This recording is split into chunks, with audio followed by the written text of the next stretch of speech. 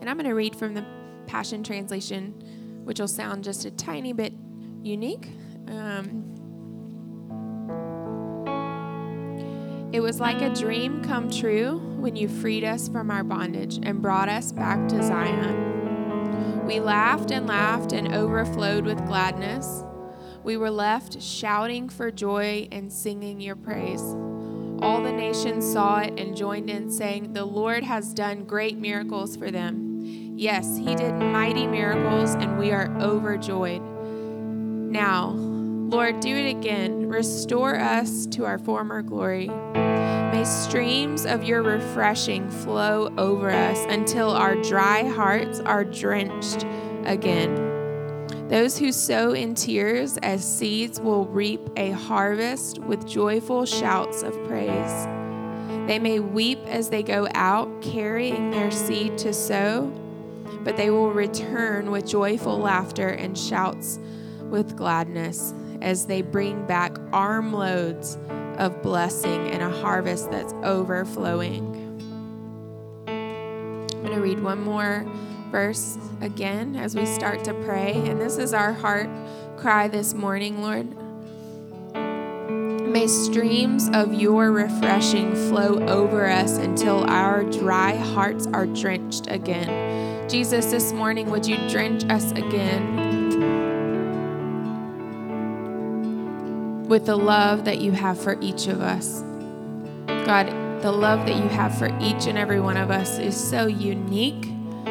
You know us so intimately. You see us. God, we are seated with you in heavenly places right now this morning. We're wrapped up in your arms. God, it may be hard for some of us to believe the reality that we are completely and perfectly loved just as we are. We don't need to do or change a thing to earn any love from you. Father God, you just stretch out and reach out to us no matter where we are, no matter how we feel, no matter what's going wrong, no matter how we've messed up, no matter what we're bringing with us into this room this morning. You stretch out your arms and cover us with love. Your delight is in us. You delight to come and to meet with us. God, would your delight just fill this room this morning? Will we just each find a space to rest with you this morning, to just put everything else aside and just fix our eyes on your face, Jesus? Be reminded of your nearness to us. Be filled with your comfort this morning. God, I pray also that you would unify our body this morning. Those that are online, those that are traveling, those that actually don't even live here, but they just watch and keep faithful with us online.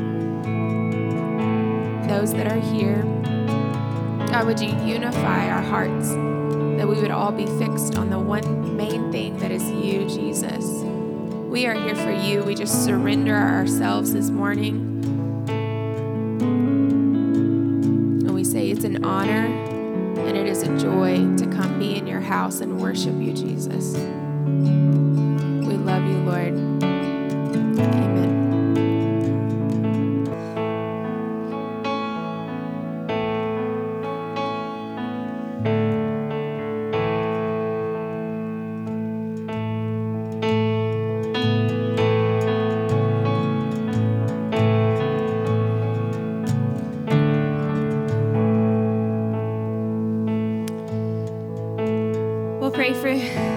Praise to the people. If you'll remain standing and participate when we do, you hear us calling.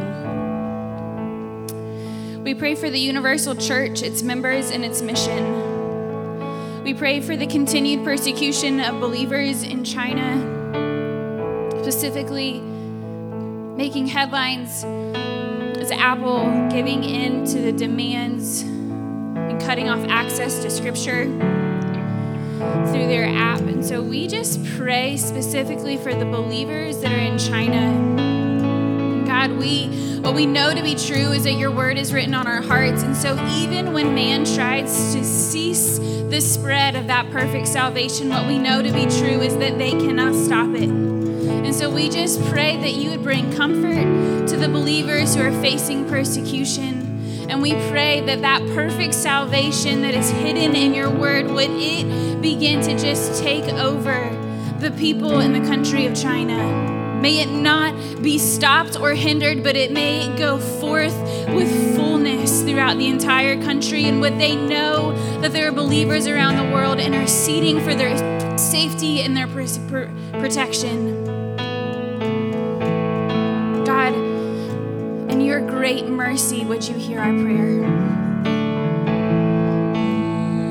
And you hear us calling, you hear us calling, Abba Father.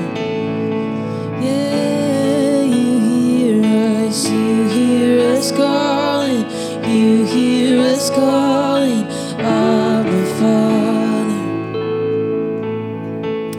We pray for the world and all those in it. We pray for the bombing and the terrorist attack that took place in Uganda. We pray for the bar where the explosion happened and all of those impacted by it. God, would you send necessary resources for the physical aid, and would you mobilize your church to be your hands and your feet? God, would you bring peace? May we be vessels of peace and hope as a church, and would you send your people in Uganda to love those impacted well? God, would you restore justice? Would you bring peace where there is chaos? Would you heal and be near to the brokenhearted and to the wounded, both spiritually and physically? God, in your mercy, would you hear our prayer? Oh, you hear us calling, you hear us calling, Abba Father. Yeah, I know you hear us calling, you hear us calling, Abba Father. We pray for the welfare of Smyrna and Cobb County. We specifically prayed for the motorcyclist that was killed in Austell at the end of this week. God, would you bring comfort to their family as they mourn the loss? Would you be with those who are involved in the incident? God, would you be near? Would you be near even as violence in general and throughout our city and our state and even just our nation as violence is increasing? God, would you place people in strategy in the right places that we might usher in peace, that we might be those vessels, that we might be those that get to know and begin to love those around us in such a way that we are your light, that we bring the kingdom and light of light into the darkest of places. God, in your great mercy, would you hear our prayer?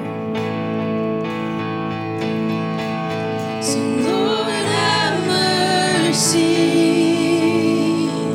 Christ have mercy.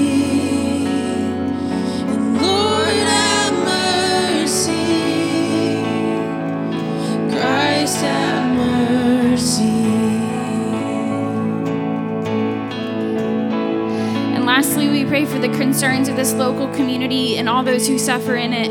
We pray for Caroline Godby, that you would bring full healing and restoration to her back and to her neck, that whatever is out of alignment, whatever nerve is being pinched, whatever muscle is tightened, God, would you just fully heal her body, that it would operate exactly as you have made her body to operate, that she would walk in freedom and healing and testify of your goodness in the ways that you have moved to heal her body, that she would experience rest and relief.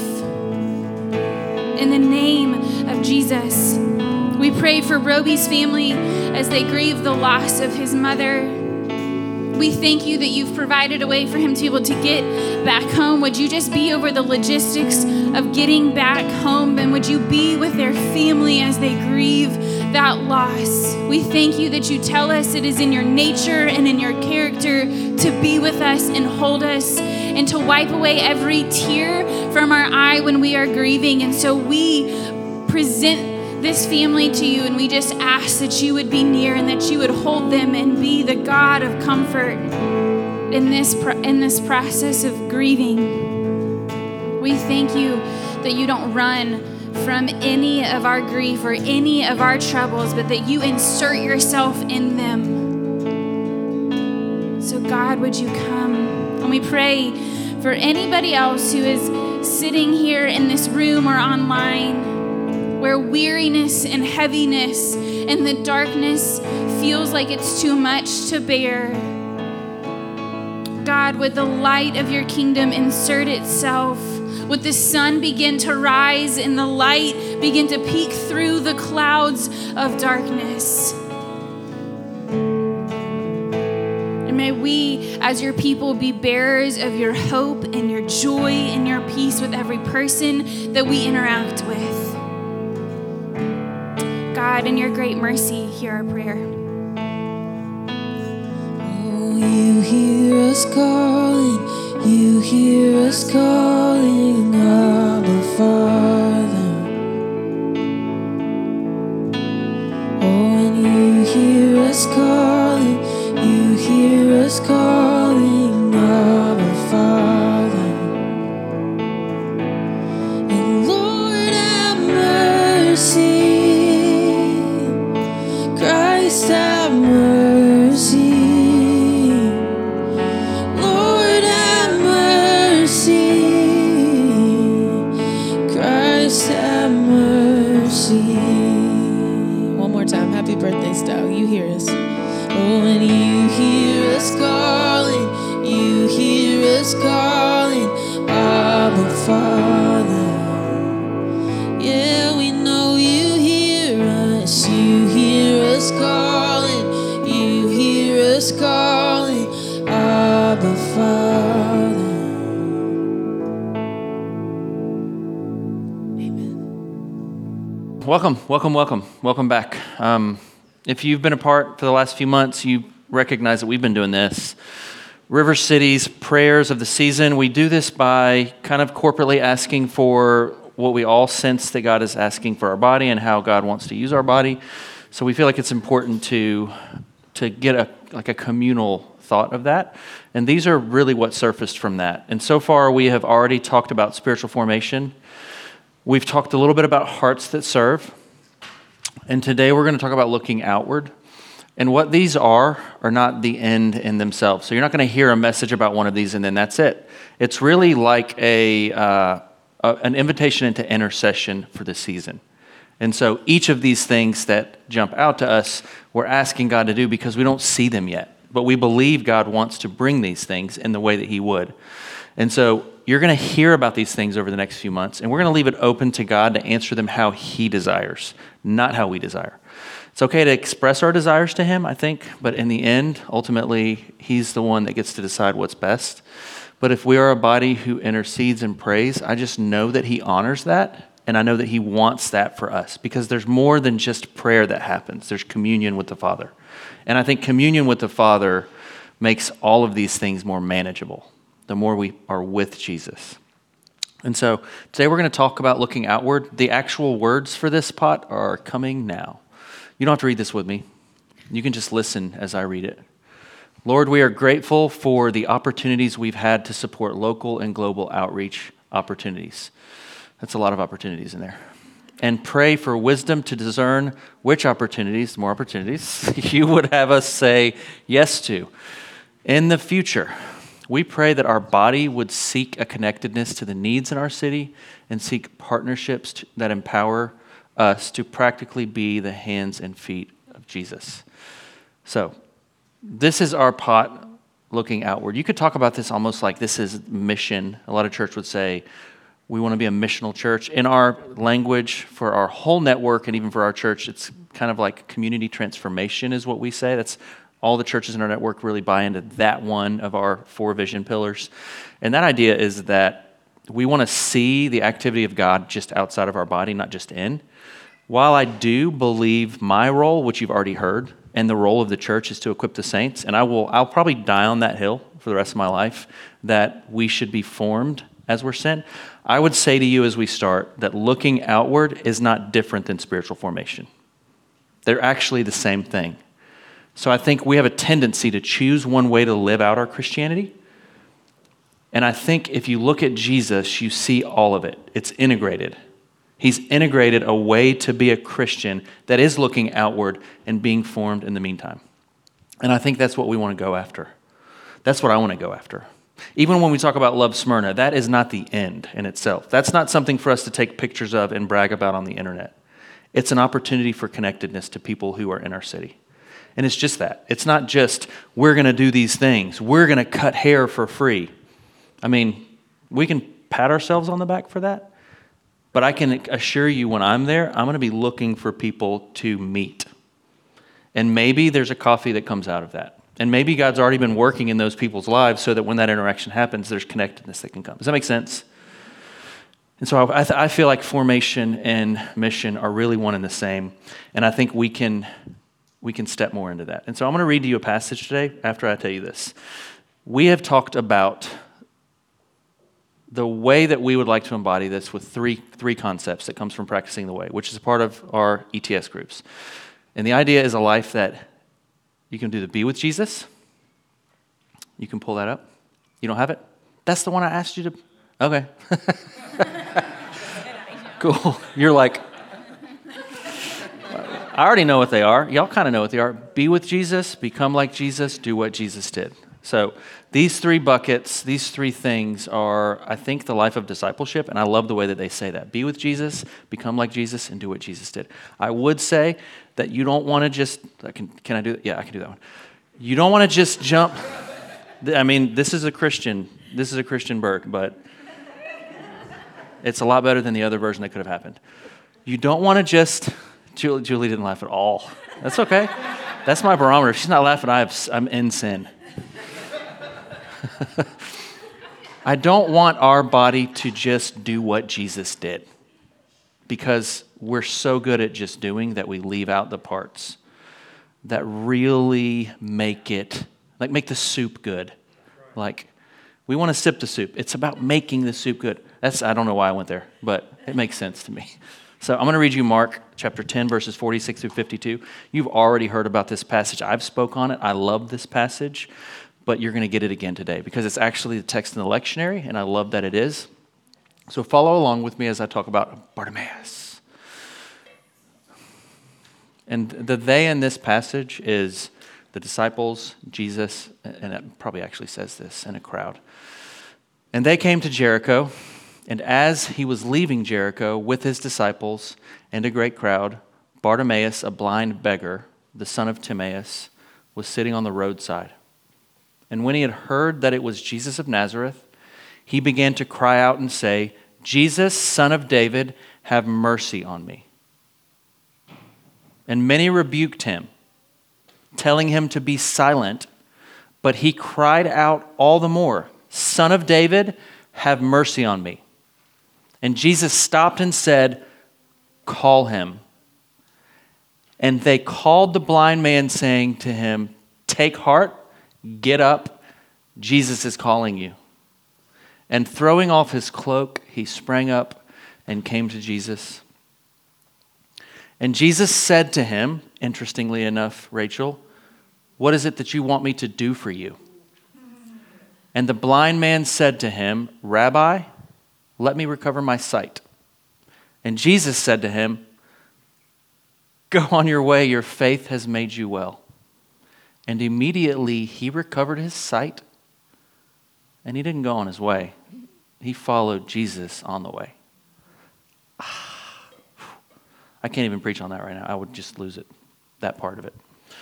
So this is interesting. Just a little context. Jesus is about 15 miles from Jerusalem. Jesus is heading there and going through Jericho because he's on his way to Passover. And so he's got this crowd with him because more than likely on the way, Jesus is literally teaching and walking, which is what he did. He would teach and walk. I love that. It's like, how does he multi? I need to can we just walk one day? Would that be cool? I could not be the guy teaching, though. I would feel that would be like, no, it's too much. So there's a crowd with him listening, and he's passing along, and they've lined the streets because not everybody can make it in at one time for Passover. There's too many. There's too many priests even. They have to regiment it out for when they can go in. And so people are standing on the way saying things like, Godspeed. And this particular day, they've actually heard about Jesus because Jesus is the one that stood up against a lot of the hierarchy that we're hearing about in the scriptures. And so they want to see, is something going to happen? And he passes through the city, and at the end of the city, at the north gate, Bartimaeus is sitting on the roadside, like we just heard, and Jesus has an interaction with him. Bartimaeus represents for them very clearly someone who does not deserve their time. And I want you to note that up until this point, this man has been crying. This is the first time his cries are actually heard. So it's as if Jesus was saying, this one's not to be overlooked. So we're going to stop, and I'm going to have an interaction with him. So the people who are telling him to be quiet are then told, get him. They get him, bring him to Jesus, and Jesus' question is so kind and so unassuming. It does not assume it has all the answers, even though I think Jesus had all the, I'm just like, kind of feel like Jesus had a lot more answers. But it gave space for Bartimaeus to not be told what he needs and allowed this interaction to happen. And a few things are happening here. This is the end of about 3 chapters of spiritual blindness. So this is the beauty of Scripture. This is not just about a man's blindness, but about the blindness of disciples, the blindness of the city, the blindness of the Pharisees, unwilling to see the people Jesus demands that we see. So all of a sudden, a man is healed of his blindness, and a community is healed of their blindness. What I love about being with Jesus and following him on mission is that there's always more happening than we can see. In this story, a community is healed because he has compassion for one. And I don't believe he was just trying to heal a community and using Bartimaeus. I feel like when we say yes to being with Jesus and following him to the places that take time from us, make us see what we don't want to see, and cause us to actually be present, there's always that layer just on the outside. How badly would a man who's never met Jesus but heard about him need to see Jesus' compassion in this way? How badly would a disciple group who were asked the same question 2 chapters ago and answered, I would like to sit at your right and your left. Same question, different answer. One group is looking for power. Why? Just travel with me for a moment. When Jesus asks that question of us and I say, I'd like a bigger church, why? When Jesus asked you that question and you would like more prominence or a ministry position or even leadership over something, why?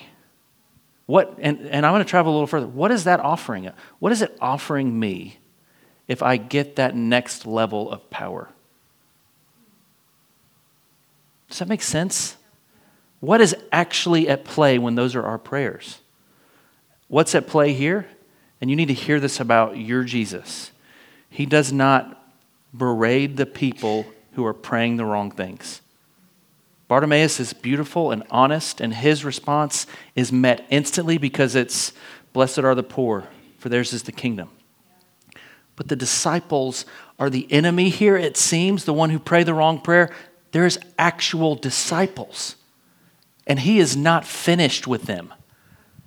So for us, I'll say this. If we're unwilling to be honest about our desires, we can't be healed. Jesus is always growing us. So if and I'm just saying it, our desires are power. Our desires are more. And Jesus isn't done with us in that. These people have been traveling with Jesus for a long time. They still don't get it. Just imagine if you remove Jesus from this equation, what happens here? This community of believers who already have wanted to do it on their own, let us go and do these things. They would have traveled up to Bartimaeus. Bartimaeus would have been told by them, please be quiet. We're on our way to Passover. Passover is important. So our personal spirituality doesn't get to tell other people in need that we don't have time for them. And what if this? What if our struggles with our own personal spiritualities and desires are actually hindered by the lack of looking at the other? The monastic community had seasons of time where they would focus on not thinking about themselves. They actually had tracts of time where they weren't allowed to think of themselves, and it brought such healing communally. The disciples without Jesus, I want to be careful in this arena. The disciples without Jesus could not do the ministry of Jesus. They would have done it wrong. Even with Jesus, they were doing it wrong until they gave space to hear what Jesus had to say about it. This is what I'm actually here for. We're on our way to Passover.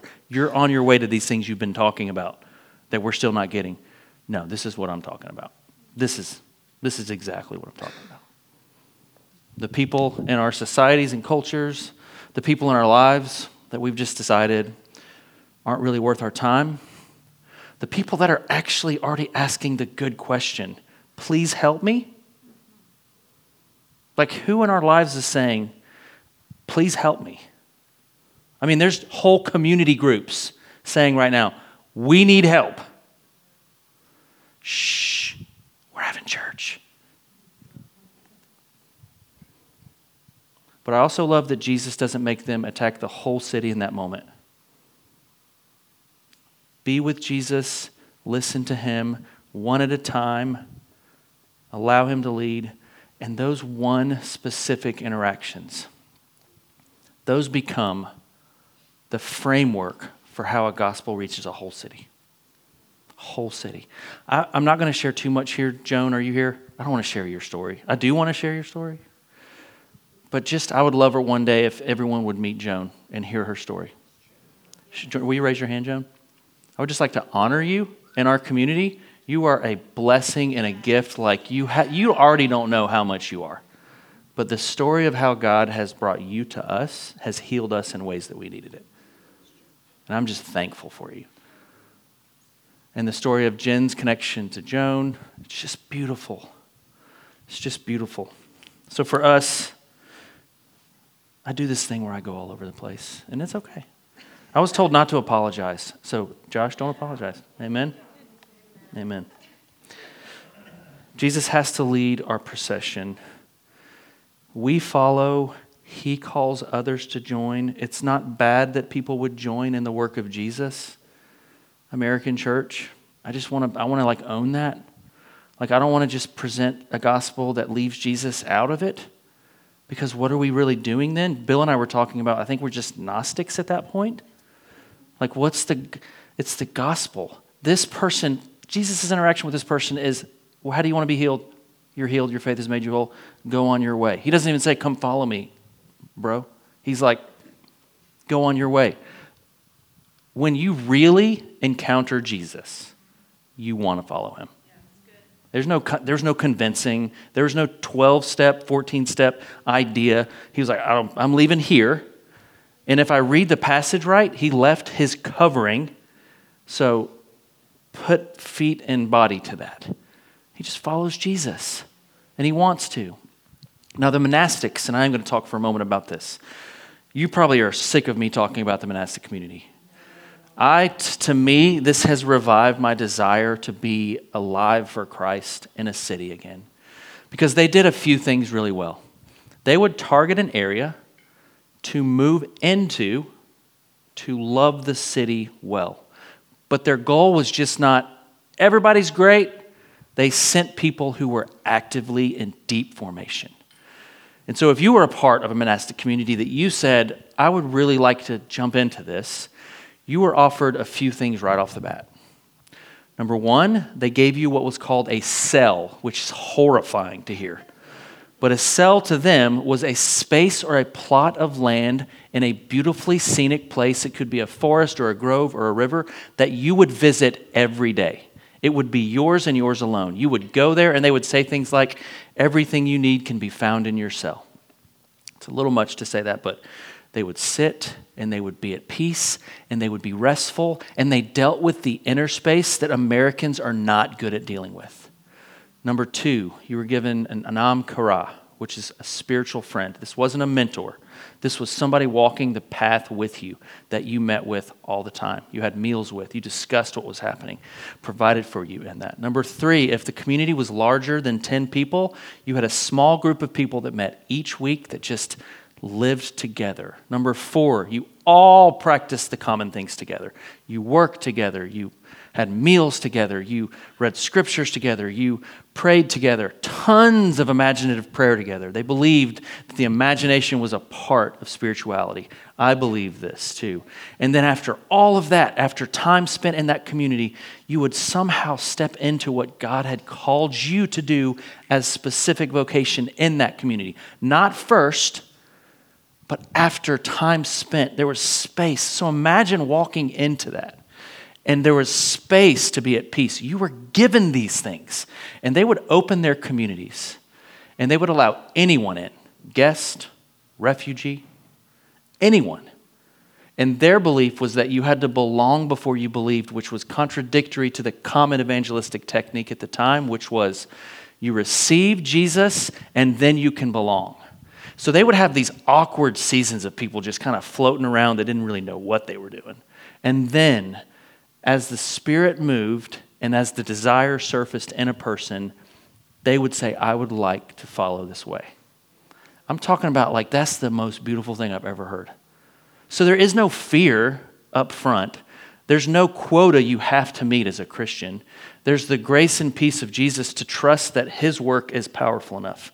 And they did not do it all for us. They would say to people as they entered, the spiritual work that God wants to do in your life, you have to take responsibility for. You have to take responsibility for it. You have to take ownership of it. This is not something that's done for you just by your community. And as they did that, people would come. There was a person called an abbot in these communities. His literal life was given to hospitality. Literally, if he was in the middle of or an abbess, and I feel like I'm saying that wrong, but an abbot or an abbess, you get the picture though, right? Yeah. So they would instantly meet with you. They would ask what brought you there. They would want to hear your story first. Who does that? I think Jesus might do that. And then they would serve you a meal, and you were invited at their personal table. If they were in the middle of a fast, they would break their fast because ministry to strangers and refugees and foreigners was more important. I'm just telling you. They had a phrase called, I think I'm making this up, but the meat of it is good. The meat is good meat. They called it the ministry of conversation. I actually want to read you this quote. This will do it better. And I've already given this book to many of you. It does not appear to be a fun book to read. It is not one that even the title, it's like, okay. It's not the Celtic way of evangelism. So, all right. I'm going to read you this. Celtic. Yeah, that doesn't help for a lot of people. That's more like, wait, what are we talking about? Put yourself in the place of a seeker or a refugee or an abused teenager who has been invited to visit a monastic community. And you have found your way there. What would you likely experience? You would meet a porter stationed near the monastic community's entrance, whose chief role is to welcome guests and introduce them to the rest of the community, the abbot, and everyone else who would come with you. All courtesy and love is what they wanted to offer you. All courtesy and love is what they offered. The abbot, or abbess, I was right, would gently inquire about what had prompted your visit, and so began the ministry of conversation. I am literally in love with the phrase, the ministry of conversation.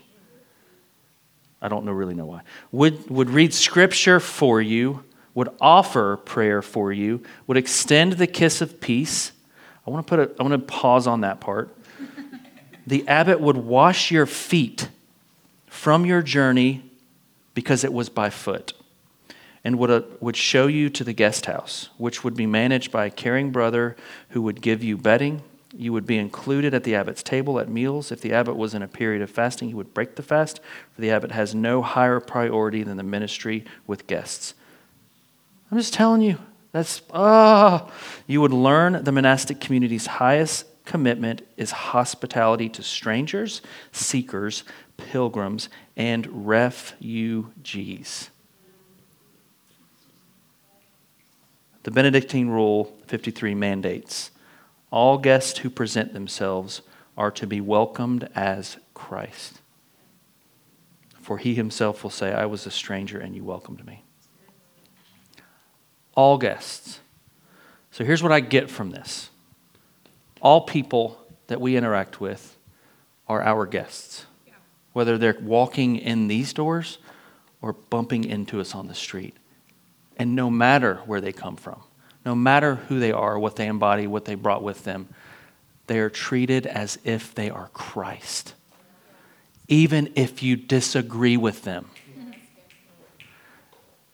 And one of the things they would do that's going to turn some screws is they would learn about the people who would enter previous religions or religions they were in, because they would assume that Christ is big enough to have been working in those people that got them there. So what thread was already working within them that led them there? So they learned about each person's story and what they believed instead of saying, no, this is wrong, believe this and enter. This is the kind of thing I believe God is leading us to when he's talking about looking outward. So when we talk about Love Smyrna, which is a great idea, and I think it's blessed, and I love it, I'm not interested in posting on social media what we've done that day. I'm so interested in hearing stories about people that met with you after. That people that you got a sense that God had drawn to you or that you recognized, oh my goodness, that's actually my neighbor. Look at that. I'm interested in hearing how God's thread has already been working and the conversations even within this room. That you show up that day and you serve and you maybe meet somebody already in this room that needed to have the ministry of conversation with you. The goals of Jesus are not what we think. He walks and preaches. It doesn't have to be super speed. It doesn't have to be fast. I actually think it's probably wrong when it is. Just like our formation. So we're going to pray today a little bit. And we're going to make it uncomfortable, if that's okay with y'all. Yeah? Everybody's good? Rachel's like, I'm so game for this. I want to ask you a couple questions, specifically for you. Is there really anyone, just one, idea or thing that's already stirring your heart to compassion? Because what he was trying to do with this situation with Bartimaeus was offer listening, compassion, and kindness. Because this person not only needed to be healed of his blindness, but needed to feel like they had a place and belonged. Because what is healing about? It's not just about the moment. It's about he got up and he followed Jesus on the way. Is there anyone in your life right now? Right? Is there any group of people that you've decided are expendable?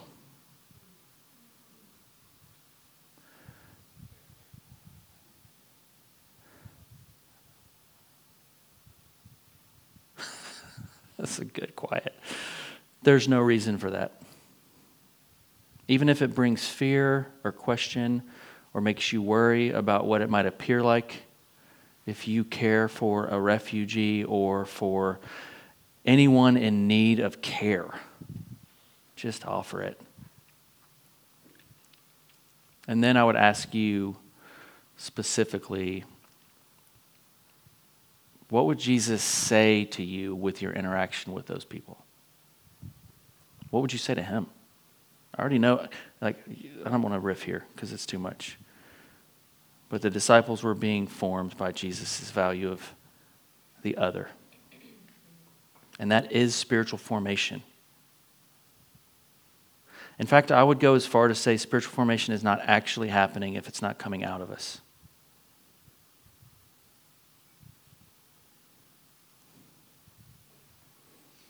So man, I love to worship and pray, and I love my quiet times with Jesus, and I sit next to rivers every week. I do. I go and I sit and I look at water, and it feeds my soul like I'm listening to a choir of 1,000 people. But it can't end there. It can't. And so what is the invitation? for us? What if there's just one person this year, just one person this whole year Jesus calls you to love well? Like, how awesome would that be? Just one person. Not 50. You don't realize all that's connected when you say yes to Jesus' ministry of conversation or ministry of hospitality or just being present. You don't know all that's connected there. You don't see it all. There's stories from blind Bartimaeus that day when that happened that we don't even know happened. Like, things happened in that community because of that we don't have the content. It just did. All those people saw that, and then all this happened. It's unbelievable what Jesus does when we say yes to him. And so, if you would like to stand with me, I would love that at this moment. And I'm going to ask for Sarah to come up. No.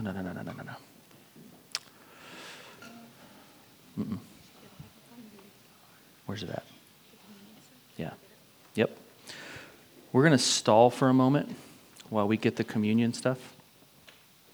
You guys remember Sarah? She's my wife. We gotta wait for a second to get the communion stuff. I have something I want to say. Do it. Bring it. So lately I've been thinking a lot about, or paying attention. Nice. That's quick.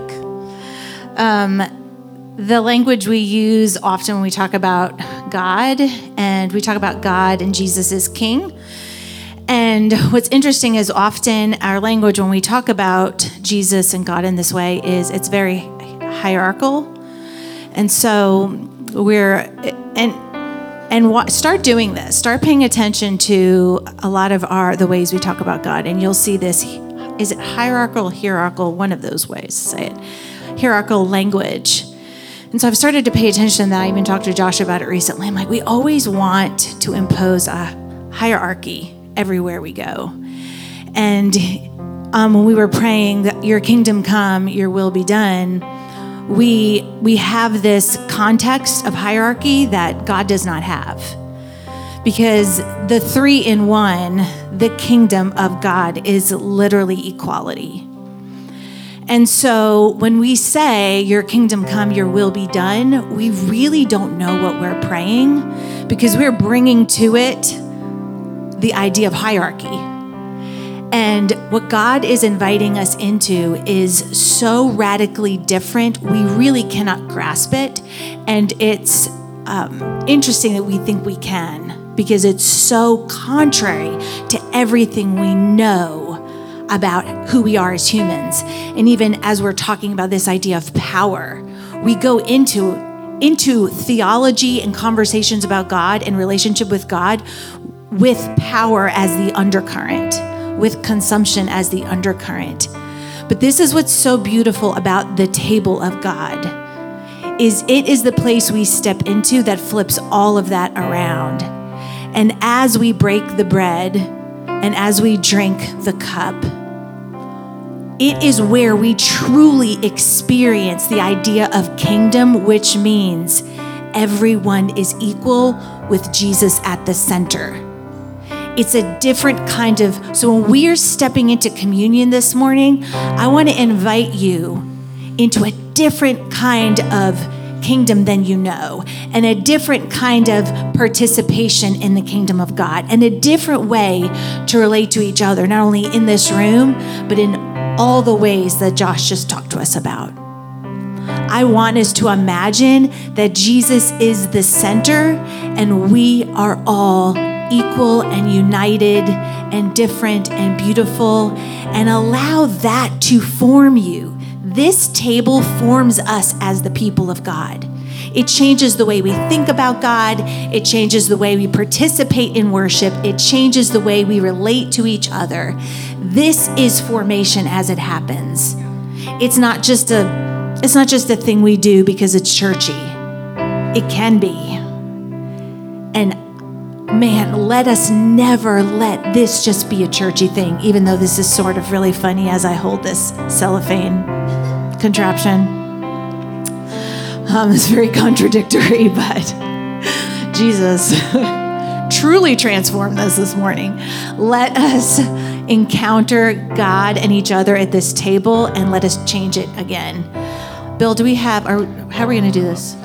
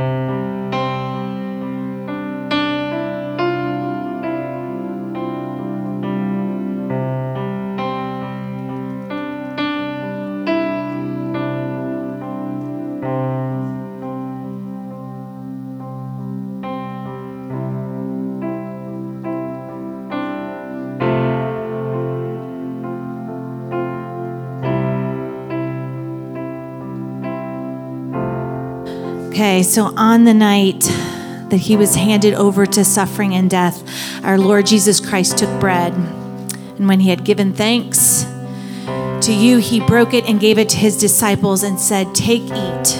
This is my body, which is given for you. Do this in remembrance of me." So let's take the bread.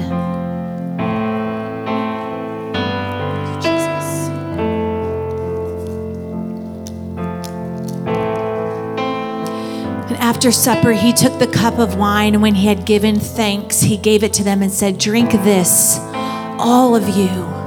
This is my blood of the new covenant, which is shed for you and for many for the forgiveness of sins. Whenever you drink it, do this for the remembrance of me."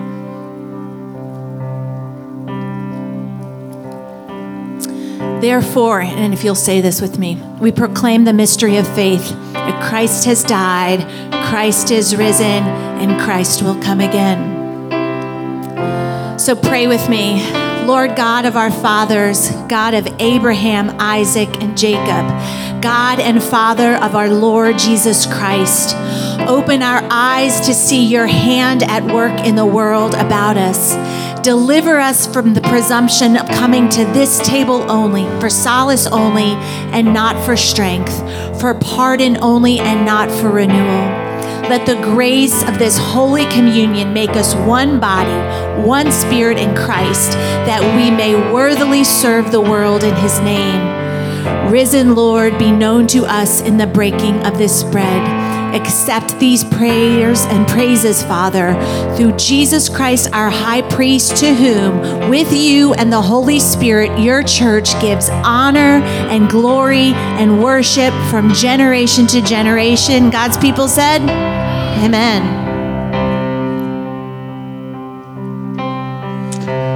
Amen. So this is the awkward portion, but it's going to be good, okay? We're going to kind of, if you're a first timer and this is too much, that's okay.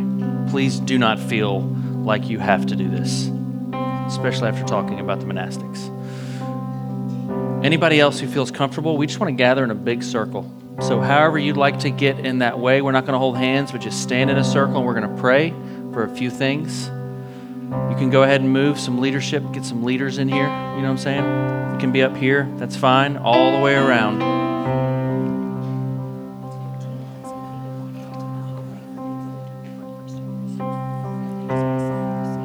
Yeah, let's do that. If you are a first timer and you'd like to just hear a little bit of information about the church, Kara will be out in the lobby area. If not, I'm going to pray first, and then I'm going to have Tina pray. The first thing I want to do is I want to ask that we just ask God to bless Love Smyrna and the efforts, especially in the conversations that are going to be had with anybody receiving any of these things. So I'm going to lead that portion, and then you can jump to the next thing up there, whichever one of those looks good to you. Okay. So Jesus, we present to you our efforts, and we ask as a community that you would allow us to see where you're going. And we ask the right people, the right places. We ask for the hearts of generosity and hospitality.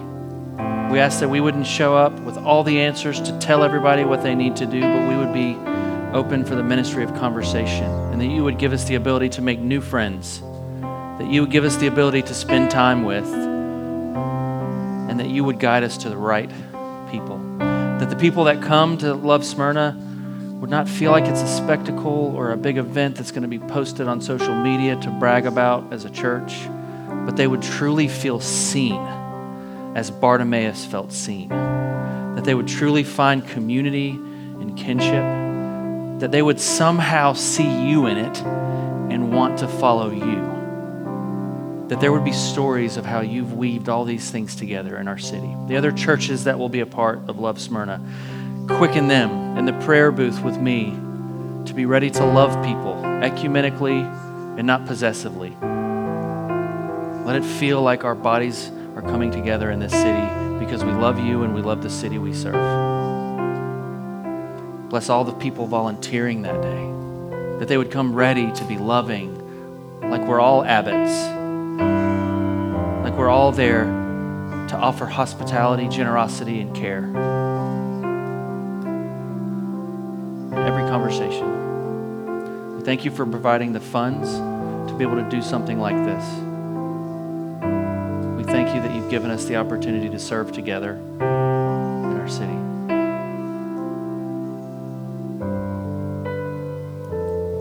Jesus. God, I just pray over River City to be a safe haven. And so I just want to read the psalm of today again. A lot of you weren't in here when we started the service this morning. It says, when the Lord restored the fortunes of Zion, they were like those who dream, that our mouths were filled with laughter and our tongue with shouts of joy. And they said among the nations, the Lord has done great things for them. The Lord has done great things for us. And so we are glad. And that literally is River City Church.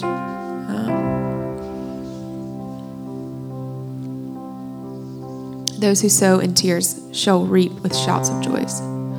He who goes out weeping, bearing the seed for sowing, shall come home with shouts of joy, bringing in sheaves with him. God, we just believe for the harvest that you're bringing in as we continue to be faithful and consistent and dependent on you, as we surrender our hearts to you, as we walk in humility and gratitude. Lord, that you restore to us everything that needs to be restored in us and through us. God, would you give us the key in this city to restore hearts to you? God, that we would see reconciliation in every single way in our city. God, we pray that this would be a space where outcasts feel welcome. We pray that this would be a space where refugees find comfort. We pray that this would be a space where orphans and widows find a family and a home. And God, we pray in Jesus' name, Lord, that this would be a space where spiritual hearts are lit on fire and that you are the oil, your presence that burns within them, God, that brings them into the fullness of life, that gives them complete communion with you, Father God. Abba, we say thank you for this space and this building, for Josh, all of our leadership, our wise counsel. God, would you unify us together from a first-time visitor all the way to the person who's been here the longest. God, we just declare this is your space. This is your home. This is not our church. We didn't man-make this thing. This is you. And so, God, we just say thank you again, and we surrender to you.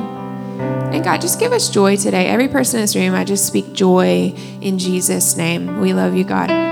Everybody said, amen. One more prayer. If there's a person or a people group you would just like to say, God, we want you to bless them. Any person in here, any specific person in your life, you can go ahead and say that for the next few moments.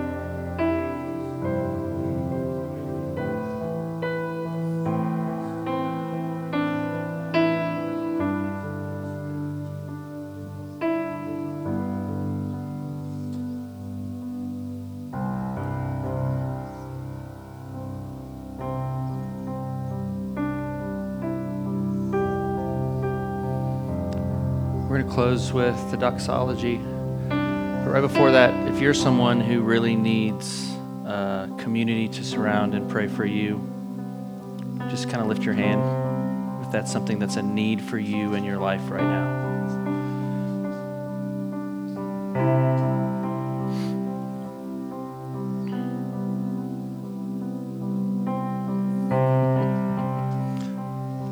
Everybody's good.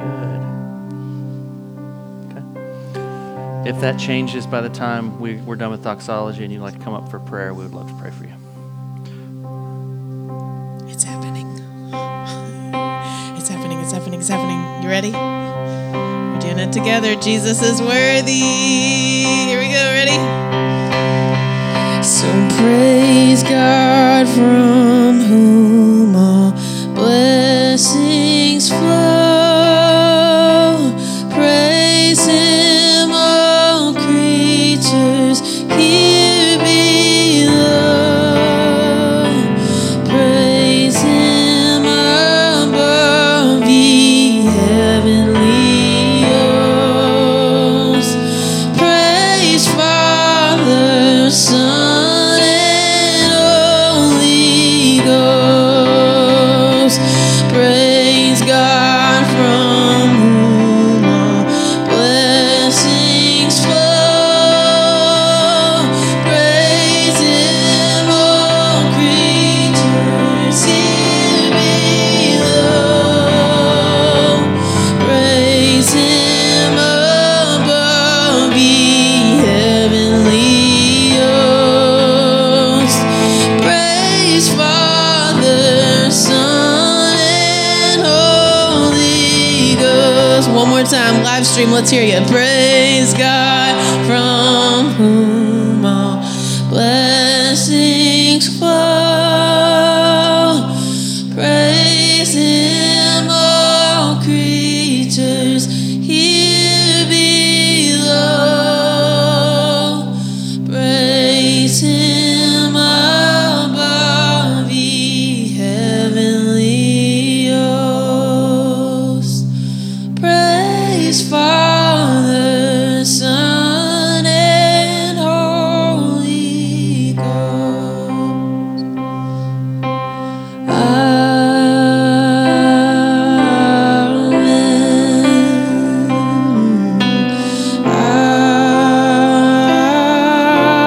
Amen. Oh, we say amen.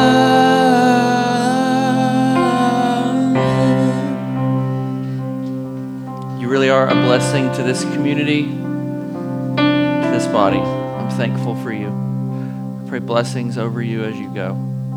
In Jesus' holy name we pray. Amen. Thank you all.